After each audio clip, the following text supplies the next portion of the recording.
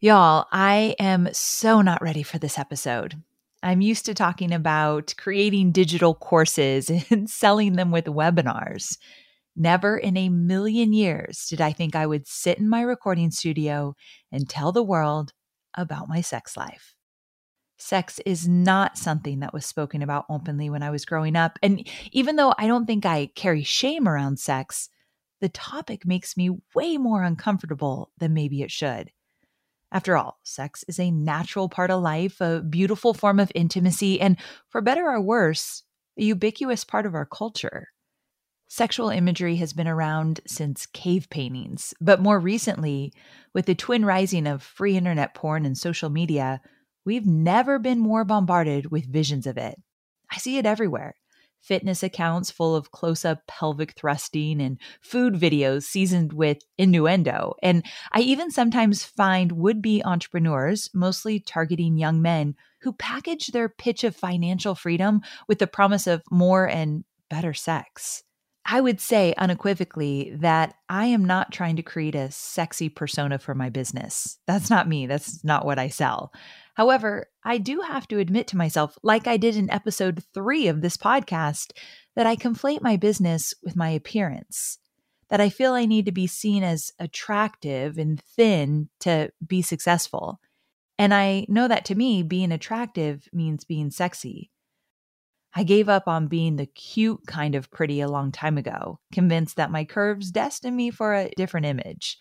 Men don't look at me and think cute, at least I tell myself that. If they like what they see, it's more like they look at me being sexy versus cute. And I'm only just now beginning to unravel what that means for me and my self-image.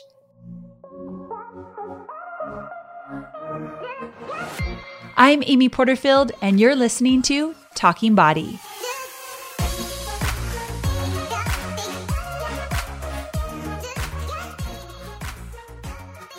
I hate admitting all of this, but I promised I would, so here I am. Like I said, I didn't talk about sex a lot growing up, but I do remember one time my mom confided in me when I was older that my dad only desired her when she was thinner. Hence, all the dieting, Weight Watchers meetings, and everything else.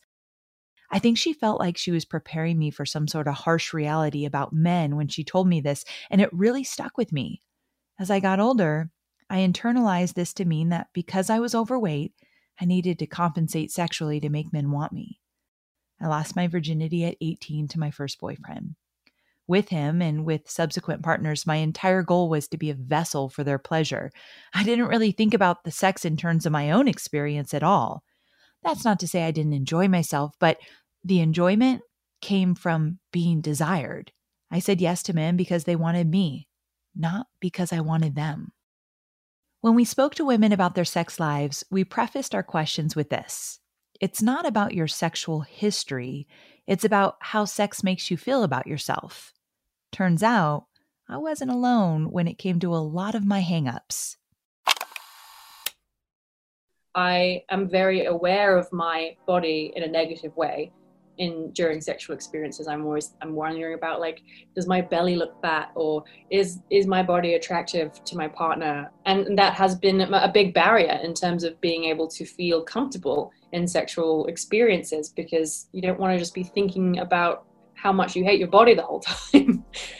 There's an interesting dynamic at play between the fact that I don't perceive myself as a really sexy person, but obviously the person I'm with thinks I'm sexy.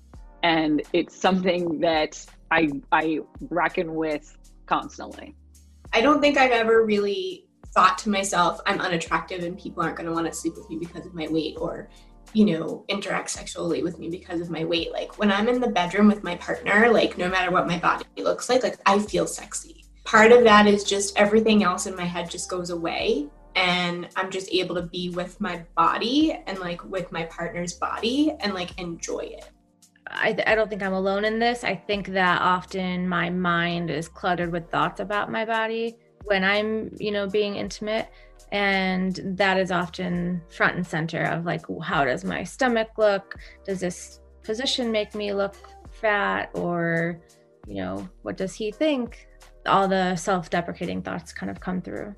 Right now, I believe that to be sexy is all about being smart and confident and just proud of who you are and just giving that. And if a person can't receive you for who you are, then they shouldn't be able to receive you on like a physical level. You know, I feel like sex is it's full of passion and intimacy, and we need to be able to, I guess, give ourselves completely and not just our bodies when we're coming to a sexual scenario. So we should stop focusing on just our bodies alone. I had a pretty terrible relationship when I was in high school through college with my first true boyfriend, and it was emotionally and physically abusive. So I feel like the way he treated me and the way he made me feel about my body, that feeling went on with me for many years to come. Even though I'm very happy with my husband, it's definitely affected my relationship and our sexual life for many years for me.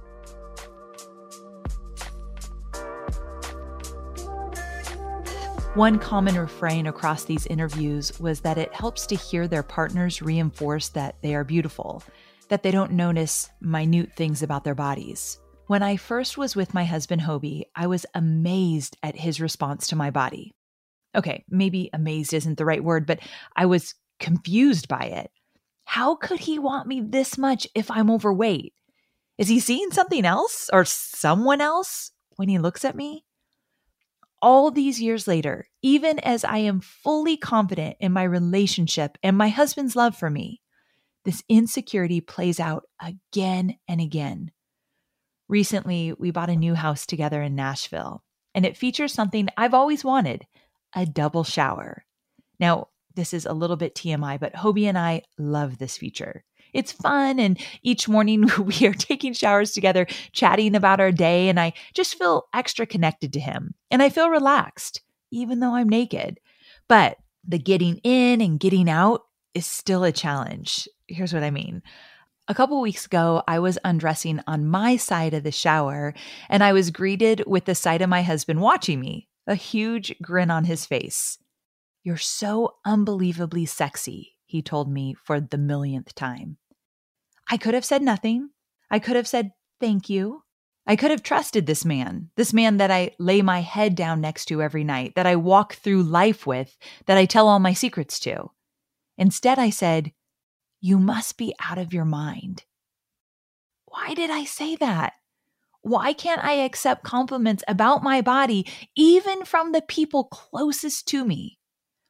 Even though Hobie's words of affirmation have never wavered, there is still a part of me that wonders what he really thinks. Surely he found me more attractive when I was at my lowest weight, after the lap band surgery. And if he did, then wouldn't that have to mean that he finds me less attractive now? To find out, I lured my husband to my studio with the promise of a sex-themed episode, and I asked him about it. We'll get to that in a bit, but first, I sat down with Tracy Clark Flory, who's a senior staff writer at Jezebel. Her work has been published in Cosmopolitan, Elle, Esquire, Marie Claire, Salon, The Guardian, Women's Health, and the yearly Best Sex Writing Anthology. She recently wrote a book called Want Me, a memoir all about how she grappled with her desire being reduced to simply being desired. I figured she'd be the perfect person to help me untangle these questions for myself.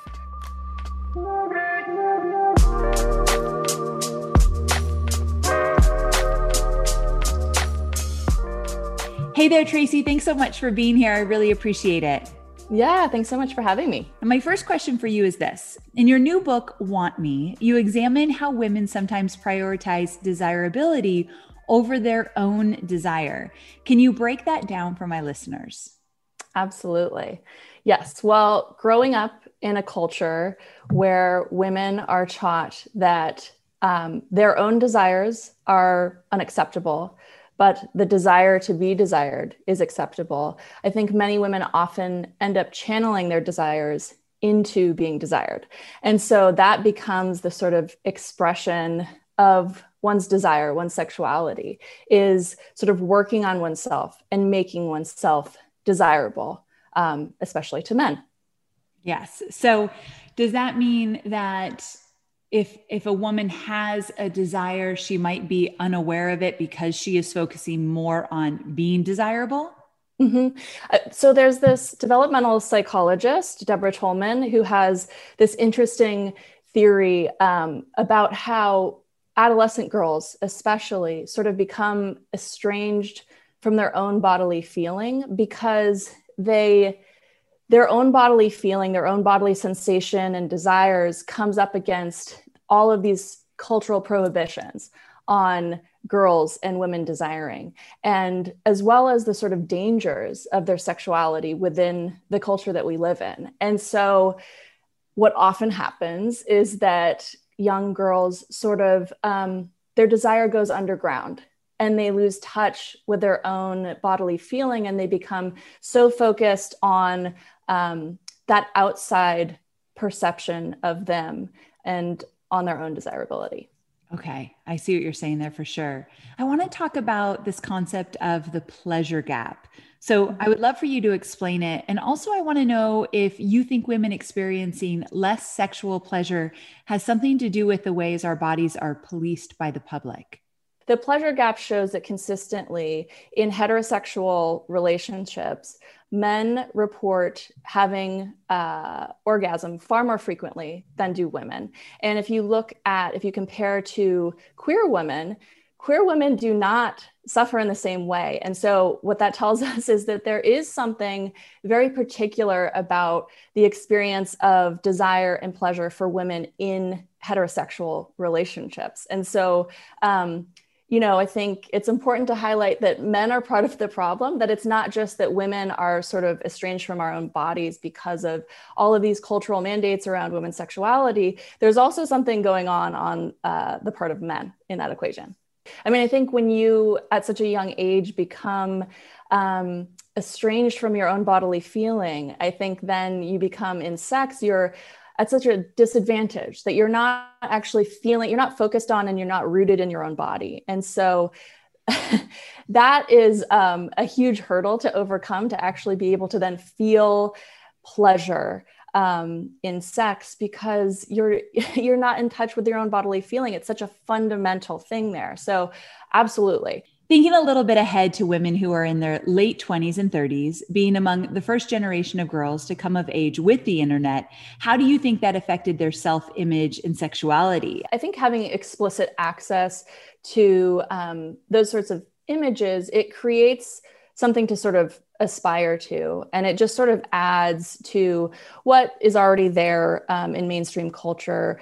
I think in terms of porn especially, I think on the one hand, I think was a very positive influence for me in terms of ultimately having access to pornography, which I sort of approached as, okay, this is a way for me to become an expert in what men want. I'm not watching it for myself. I'm just watching it because I want to know what men want. That actually ended up being this way into actually ultimately finding my own desire, that I sort of tricked myself into it because, oh, sure, yes, it's acceptable for women to work on being desirable. And so I'm going to watch pornography under that pretense. And actually a study has shown that that's a super common way for young women to approach pornography, is to say, oh, it's educational. Oh, I'm learning about how to be good in bed. But I think, like, for me, there was this surprising switch eventually where it allowed me to kind of get in touch with my own body and in touch with what I actually desired, at the same time that it was presenting this image that I sort of idealized and held up and took very literally as, this is what men want, this is what I should be. Tell me this, do you find sex to be more of a mental experience or a physical one? Or is it more complicated than that? I would say mental. I mean, I think to me, especially writing about sex as a journalist for over a decade now, the main thing that has just blown me away is the power of the human mind. And how much of what we experience during sex is all about what's going on in the brain. And that can be in the negative. It can be when you are sort of taking yourself out of the experience and you're doing what Masters and Johnson called spectatoring, where you're viewing what's happening through a third party perspective, that you're watching yourself have sex rather than actually being in the moment of having sex. And so in that sense, that's all happening in the mind. But also I think the realm of fantasy that sort of allows us to escape, to imagine things as being other than they are, can be such a key component to unlocking pleasure, and to sort of feeling free in sex and sexuality. I think so many fantasies are all about sort of creating scenarios that allow us to feel safe enough to feel desire. And so to me, that's the most fascinating aspect of sex is how much of it happens just in the mind. You're a mom now. I'm a stepmom. Yeah. And something you said that really resonated with me, is that it's taboo for mothers to be desired, but it's even more taboo for a mother to do the desiring. Yes. So can you talk about the challenges of reconciling sexuality and motherhood? A lot of moms are listening right now. Right. Yes. Mothers are supposed to be pure and chaste and also to be selfless. I mean, I think like our whole conception of motherhood is all about giving, which is so much of our conception around what it means to be a woman more generally. But I think it's just so intensified for mothers. You know, the funny thing about moms and sexiness is, of course, there is the concept of the MILF. But I think the thing about that concept that's so interesting is that we have a word for that because it's supposed to be exceptional. It's supposed to be unusual. Oh, that is a mom who is actually desirable, unlike all those other moms who are not. The rule is mothers are not desirable, right? Yes.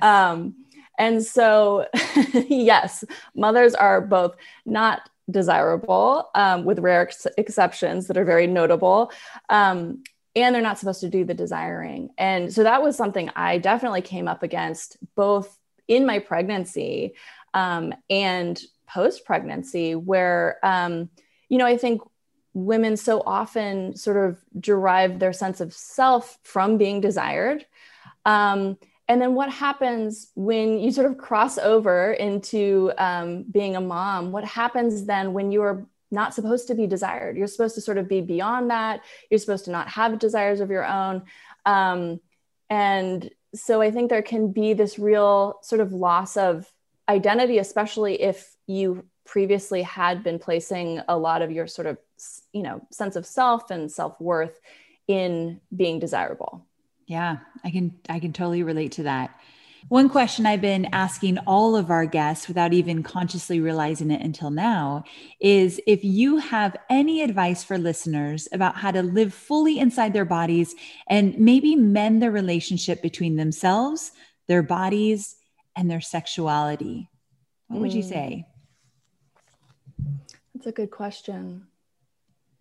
And I think it falls a little bit with another question that kind of goes with it that I wanted to ask you is, of all the research you've done and the people you've talked to and the experiences you've been in, where do you see women struggling the most with this topic, and any advice you have around that? Mm-hmm.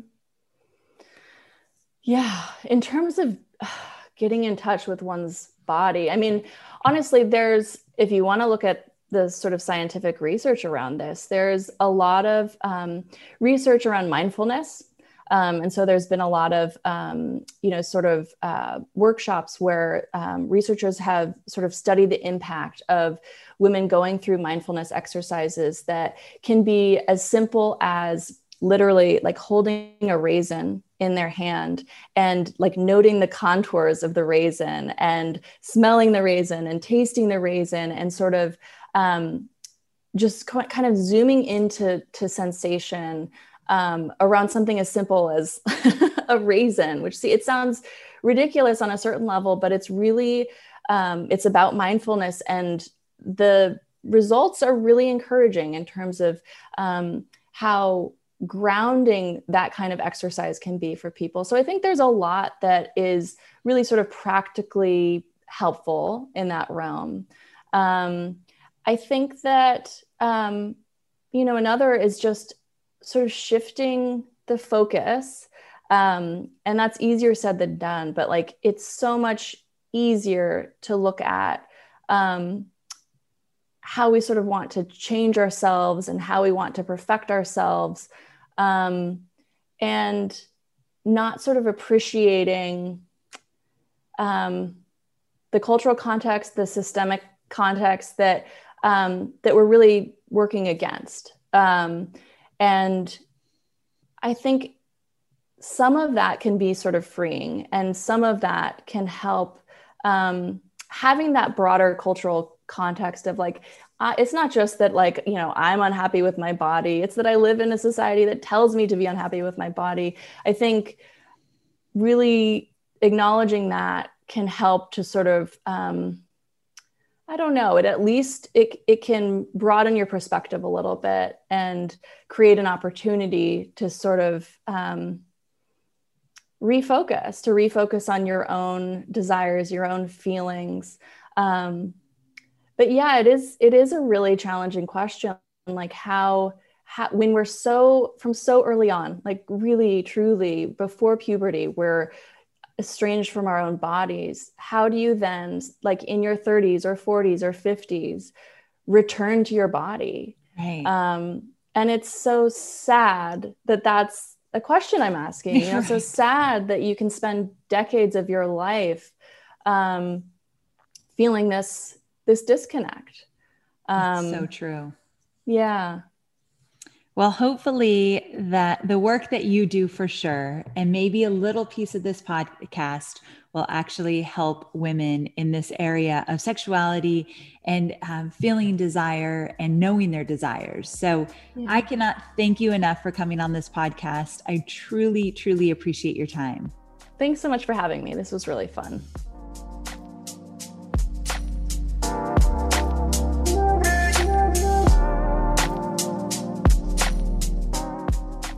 Thinking about what Tracy shared, I decided to take some time to really sort out what I wanted to ask Hobie before I got him into the studio. After all, the last thing I want to do is tie my self-worth to someone else's opinion of my body. I want to love myself first and foremost, and then I want to be able to fully accept the love and desire my partner is offering me. So when I sat down with Hobie, I wanted to make sure I was going on a fact-finding mission, not a validation treasure hunt.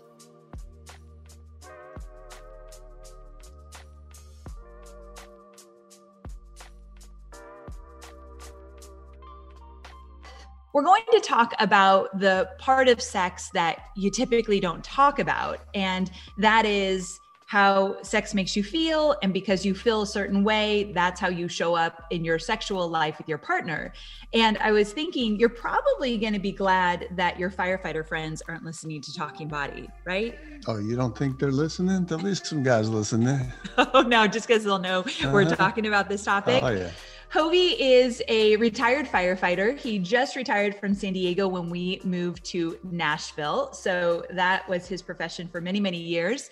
And so basically, I do online marketing and he has nothing to do with that world. He is all about getting his hands dirty in it, firefighter, contractor, like alpha male to the core. Would you agree with that? Yeah, that's probably pretty accurate. So I just wanted to set the stage for those of you who don't know my husband, Hobie. That's basically what he's all about. Now I'm going to ask you questions and then we can talk about it. Cool? Okay. Okay. The first question I have for you is, what do you think of our sex life? I think we have a good sex life. Okay. I think we have a good sex life. Okay. I always laugh because I think any sex life everyone always thinks that they could have a better sex life. Right. Agree. But I think we have a good sex life. Yeah. I'm going to guess you wish we had more sex. Yes. Yeah. Yeah. Okay. So we'll get into that. Okay. So what do you think that I think about my body? That you don't like your body. Why? Why don't I like my body? You have a lot of different things that you see in a different way than I see, for sure. Like you look at a picture of another girl and you think that's the way it should look, or you'll see something. I always see you look at certain things and go, that's how I wish I was. And that's how I see you in a lot of these things. So sometimes it just surprises me what you're seeing through your filter. and what I'm seeing through what my filter is. I want to start out with a story that happened that I haven't talked to you about, but it happened so vividly in my mind. And I'm so curious what you thought in the moment, or maybe you didn't have any thoughts, but what you think about it now.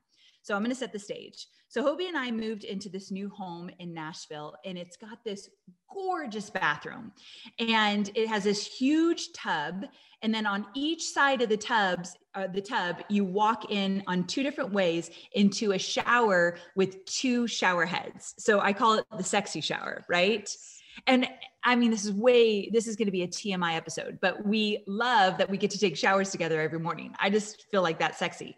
And not even like doing anything in the shower, just having conversations and being there. It's fun, right? So we were getting undressed on each different side of the tub because you go in two different ways.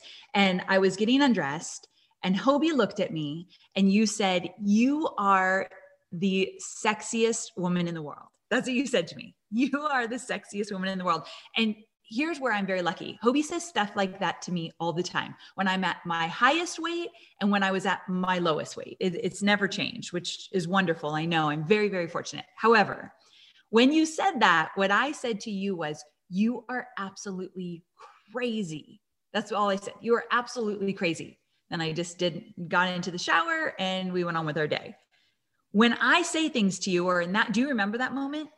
Yes. Okay. When I say things to you, when you give me like the nicest compliment, when I'm in my most vulnerable, I'm standing there naked, and you said that, what do you think when I have a response like that? I think I got to say it more. Oh, I think I need to do it more. So I feel like if I flood you with it, then you won't be able to make a comment like that, because I mean it when I say it. I don't say it just to say it. So when that is your response, it instantly makes me think, well, I need to say it more. That's interesting that you take it on yourself. So do you think that my negative talk and my negative impression of my body, the things that I hate about my body, the fact that I hate that I'm overweight, do you think all of that, do you think it's your responsibility to make me feel better about it? Part of it, yeah. Really? Yeah. As my husband? As your husband, as your best friend, as your confidant, I feel that that's a part of my responsibility too. Okay. I want to tell you something that I've never told you before. And I want you to tell me how you feel about this. When we started planning our wedding, so we've been married 12 years this month. When we started planning our wedding, we got a venue. It was my first wedding. So I was like, let's do this. We got a venue. I started looking for dresses. We put down a down payment. Remember that big golf course that was beautiful in Carlsbad? We put down a big down payment. And then when I started looking for dresses, I would go into the stores, and I know they're all sample sizes and such, but nothing would fit me at all. And so I started a boot camp. Do you remember that 5 a.m. boot camp I did? I do remember right around that. the time we got engaged. Yeah. So I started going to this boot camp, 5 a.m. It was dark outside. I hated it, but I was determined I was going to fit into a wedding dress. And then the boot camp, I didn't stay consistent with it. The weight wasn't coming off. So I told you, this makes me want to cry, but we should just save money and save the money and just have a little wedding on the beach, which we did. We ended up having a little ceremony. My brother-in-law married us. My sister and my niece and nephew were there, and our moms, and that's all. I didn't want to have a wedding because I didn't want to be fat at our wedding. Yeah, I knew that. How would you even know that? Because I never even told you. I knew that. And how does that make you feel? It really bummed me out, but I didn't know how to broach the subject as far as there was nothing, again, that magic word or phrase that I wish that I had. There was no way I could have figured out how to tell you. What would you have told me? Well, I did tell you that it was okay, that you looked beautiful, that you could go out there in nothing, and I'd be ecstatic about us having a wedding. But it's not, it's not me that has to be okay to do that. So one of my biggest regrets is that we didn't have a wedding. And I know people are thinking, you could do it. You could do it on your 20 anniversary, whatever. I just mean that first wedding. I wish when we got engaged, we had a big wedding. I wore a beautiful wedding dress and I didn't because of my weight. And I just wonder how many things have we missed out on together because of my insecurities around my weight. There's so many things that I want to do and want to try that hold me back because of my weight. And that's why I'm doing this podcast. I think you know that on this podcast, I'm not the teacher. Obviously, I shouldn't be teaching this, but I am a student because we're talking to other body positivity and acceptance experts. Like, how do I let go of this? Because don't you think there's so much out there we could do together, both in the bedroom and out in the real world, if I would just love my body? Or even accept. I don't even have to jump to love. Just like accept this is me and how fortunate am I that I get to have this body to do these things. Oh, it'd be limitless. It'd be limitless. How much you could, what we could do. I mean, it'd be a changer. Do you understand that no matter what you say to me, that the issue of me accepting my body has to do with me and not you? Yes. You can say that 400,000 times every day, and I'm still going to take it. Why? Because I love you. I love everything about you. There's nothing I don't love about you. Nothing. So one thing I can't understand is that, or what I want to understand is my weight has fluctuated by like 80 pounds in our relationship. That sounds like a lot, but it's true. I have been 80 pounds lighter in this relationship here. And so I talked about my lap band surgery, and I talked about having ulcers. And so what do you remember for me getting lap band surgery, losing all that weight, being the thinnest I've ever been?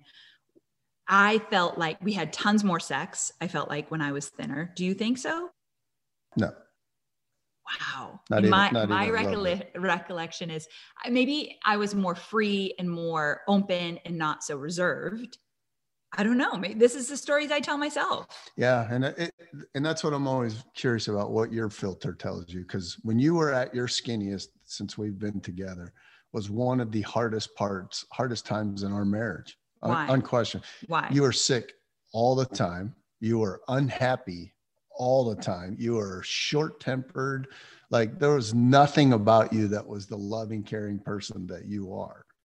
Well, this is the first time I'm ever hearing you say that. I did not know that.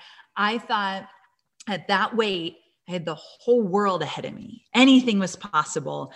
I looked great. I felt great. I thought we were having more sex. I thought our relationship was better.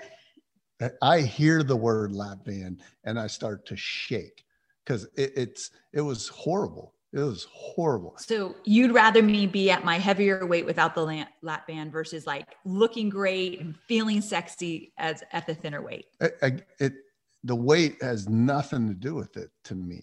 Then what is it? To me, I want you at your confident, like just happy with who you are. To me, the rest of it comes into play with that. I don't think the lap band, not having a lap band, the weight gain, weight loss, to me, it's all about you being happy. Because when you're happy, we're happier. Like, it's just, when you feel good about yourself, I feel like we feed each other and we just keep getting happier and we keep like getting more playful. Like, it's, when you were at your skinniest, I'd have never swatted you on the behind because you'd have smacked me in the face because you're pretty angry. I did not know this. I feel self-conscious about my body a lot of the time. Is that in your eyes true or false? Yes. True. So with that, can you tell when I'm feeling self-conscious during sex? Yes. And what does that look like to you? Like you pull back. Affection, like if I were to make like a playful move of grabbing your backside or my boob or your whatever. boobs or nibbling on an ear, or going for something, I can feel you pull back from it. I can feel you're uncomfortable with it, and it's weird because it makes you, in my interpretation, it makes you feel disconnected, and then it makes me feel disconnected. I was going to say, like, how does that make you feel if I'm doing that? Well, the one thing about us that I like, one of the best things about us, in my opinion, is that we both take everything on for the other one. So when I feel you feeling uncomfortable, I want to make you feel comfortable, like in a comfortable way, not an over demanding way. Right. But I want to make you feel better. And it always, to me, is when my approach was wrong or this was wrong. Like I internalize it, that it's me. Well, that breaks my heart. Because Don't it's let not. it break your heart. It That's does. just two people that want the other person to be so happy. I know, but what hurts me is that because I'm self-conscious of my body, it's true. You'll touch me sometimes and I'll pull back. You'll touch my stomach and I'll think you're feeling a roll and I don't want you to touch that. And then to think that you think your approach is wrong. We've had, actually, I'm not surprised by this. Now that I think about it, we've had conversations where you would say to me, I think you don't like how I touch you. And I'm like, no, never. I love how you touch me. But in my head, I go to all these things of what is he going to think? Or he must feel like that feels disgusting, or I'm at my heaviest right now. So I just pull back. We think we have a great sex life, but imagine how much better it would be if I didn't have these insecurities and can you imagine if I fully gave myself to you? You wouldn't be doing this much recording. It is true that I am so in love with Hobie, and I feel like I do not give my full self to him. I'm always holding a little bit back due to my insecurities. Yeah. That is very, very true. But it's hard not to, I get it though, because it's hard. You look back at the stuff you missed because of it, but to me, that's one part that always makes me nervous with you when we talk about this topic. You look back on everything that you missed. And I try not to look back. Like, what are we doing from today forward? Like, that's the only thing that matters.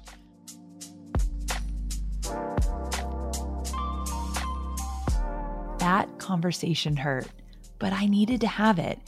I needed to hear Hobie say that this secret shame that I had carried about our wedding wasn't a secret at all. I needed to hear him say that he didn't know how to talk to me about this, because at the end of the day, he's not paying me compliments as some sort of transaction for sex or marital peace. He's telling me what he truly, honestly sees. And what I learned from this conversation is that he and I are seeing completely different things.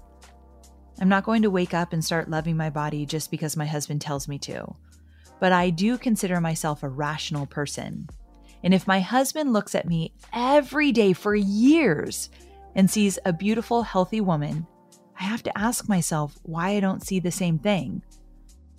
One of us is lying, and I'm starting to think it might not be Hobie.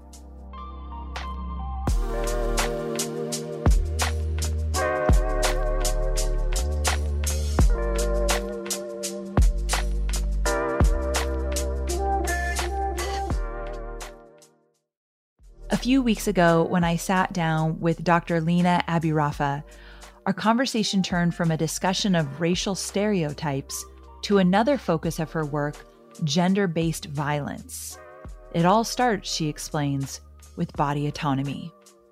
1 in 16 women reported that their first sexual experience was forced. So that's in the US. So if you don't know that you can say no, or that you don't have the rights to your own body, or that, consent, those types of conversations aren't, I'm not saying that those could have been prevented, because, this is not, the fault never, ever is with us. But the idea that conversations around who owns my body should start with children, boys and girls, should start with basic sex ed that needs to happen, that is mandatory and nationwide, everywhere, every country, all the time. Not a shame and blame type of sex ed, but a real valid, like, this is an experience. You are going to have sex in some form at some point. Here's how you own it. Here's how you make it work for you. Here's how you enjoy it. all those kinds. We don't talk about that stuff at all. My mom hates when I say this, but it's very true. I remember I grew up Catholic and she made me believe that sex hurt unless you were married. Like, this is what I always believed. It was going to hurt unless you're married. She tells me she denies it, but I said, Mom, that is what you taught me. So yeah, this not here's how you enjoy it. Yeah, no one ever said, hey, you're supposed to feel good. We don't talk about sexual pleasure for women. I mean, why? I don't even understand how that's not a factor. It's really as if we are led to believe that you are this gift that is supposed to be preserved, unwrapped on your wedding night. It's your husband's right to open it. You're sent from your father's house to your husband's house. And he's supposed to do whatever he wants to do with it. And you're really not supposed to be a part of that experience. You're just, that's what men do. And that's what men need. And, and that's not an Arab thing. That's a global thing. And, as far as I can give a concrete example for us, as Arabs and as Arab Americans also, who kind of import some of these practices and beliefs. I have a niece, she's 6. And when she was for age 2, maybe, I had a conversation with my sister where we said, we're not going to let anybody kiss her or hug her unless they ask her. And that's a really young age to start that kind. And it's a really radical thing for a culture that is super huggy and tactile. You're not supposed to, grandma's not supposed to ask, can I hug you? Grandma just grabs you, So that's true across almost all cultures, I think.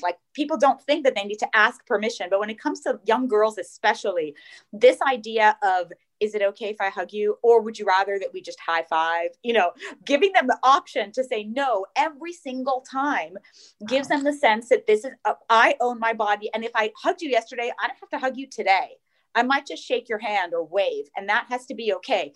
And it's a hard practice to implement, especially in cultures where they're like, what are you doing? I want to just hug this kid. I think it's really empowering for little people to be able to do that, to realize from very early on that it's not something that anybody else owns or anyone else has a right to. And then, naming of genitalia and all those kinds of experiences and giving words and vocabulary to the experience, not cutesy, shame type of stuff, but creating a conversation. I think it's really courageous to do that. And everybody should be doing that everywhere. I can't even imagine growing up with you as my auntie, being 6 years old and having an auntie like you. I can't even imagine what she's going to grow up to be. So that's very exciting. I love it because I feel like, the world is messy enough.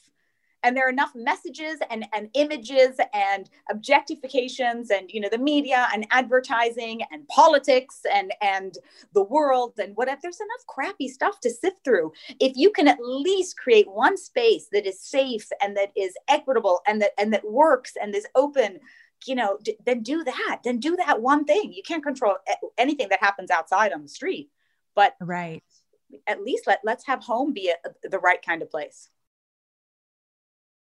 I think that reclaiming my right to experience sex for me, to center my pleasure in the experience, is an important step in answering this question I have about loving my body. I need to own every part of my body fully, including my sexuality, if I'm ever going to have a clear picture of what I want to change about it. That can never come from somebody else. Not my husband, not my doctor, not social media or porn or reality television. And if I do that, if I reclaim my autonomy and my sex life gets better, well, that's a pretty nice bonus.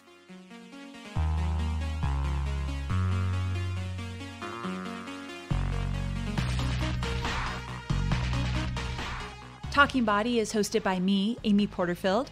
The show is produced and edited by Chelsea Harfouche with production support from Sterling Coates. Episodes are written and researched by Chelsea Harfouche and Amy Porterfield. Cameron Berkman is our executive producer. Special thanks to all the women who participated in the interview and research portion of this podcast. Talking Body is a 3% Chance production.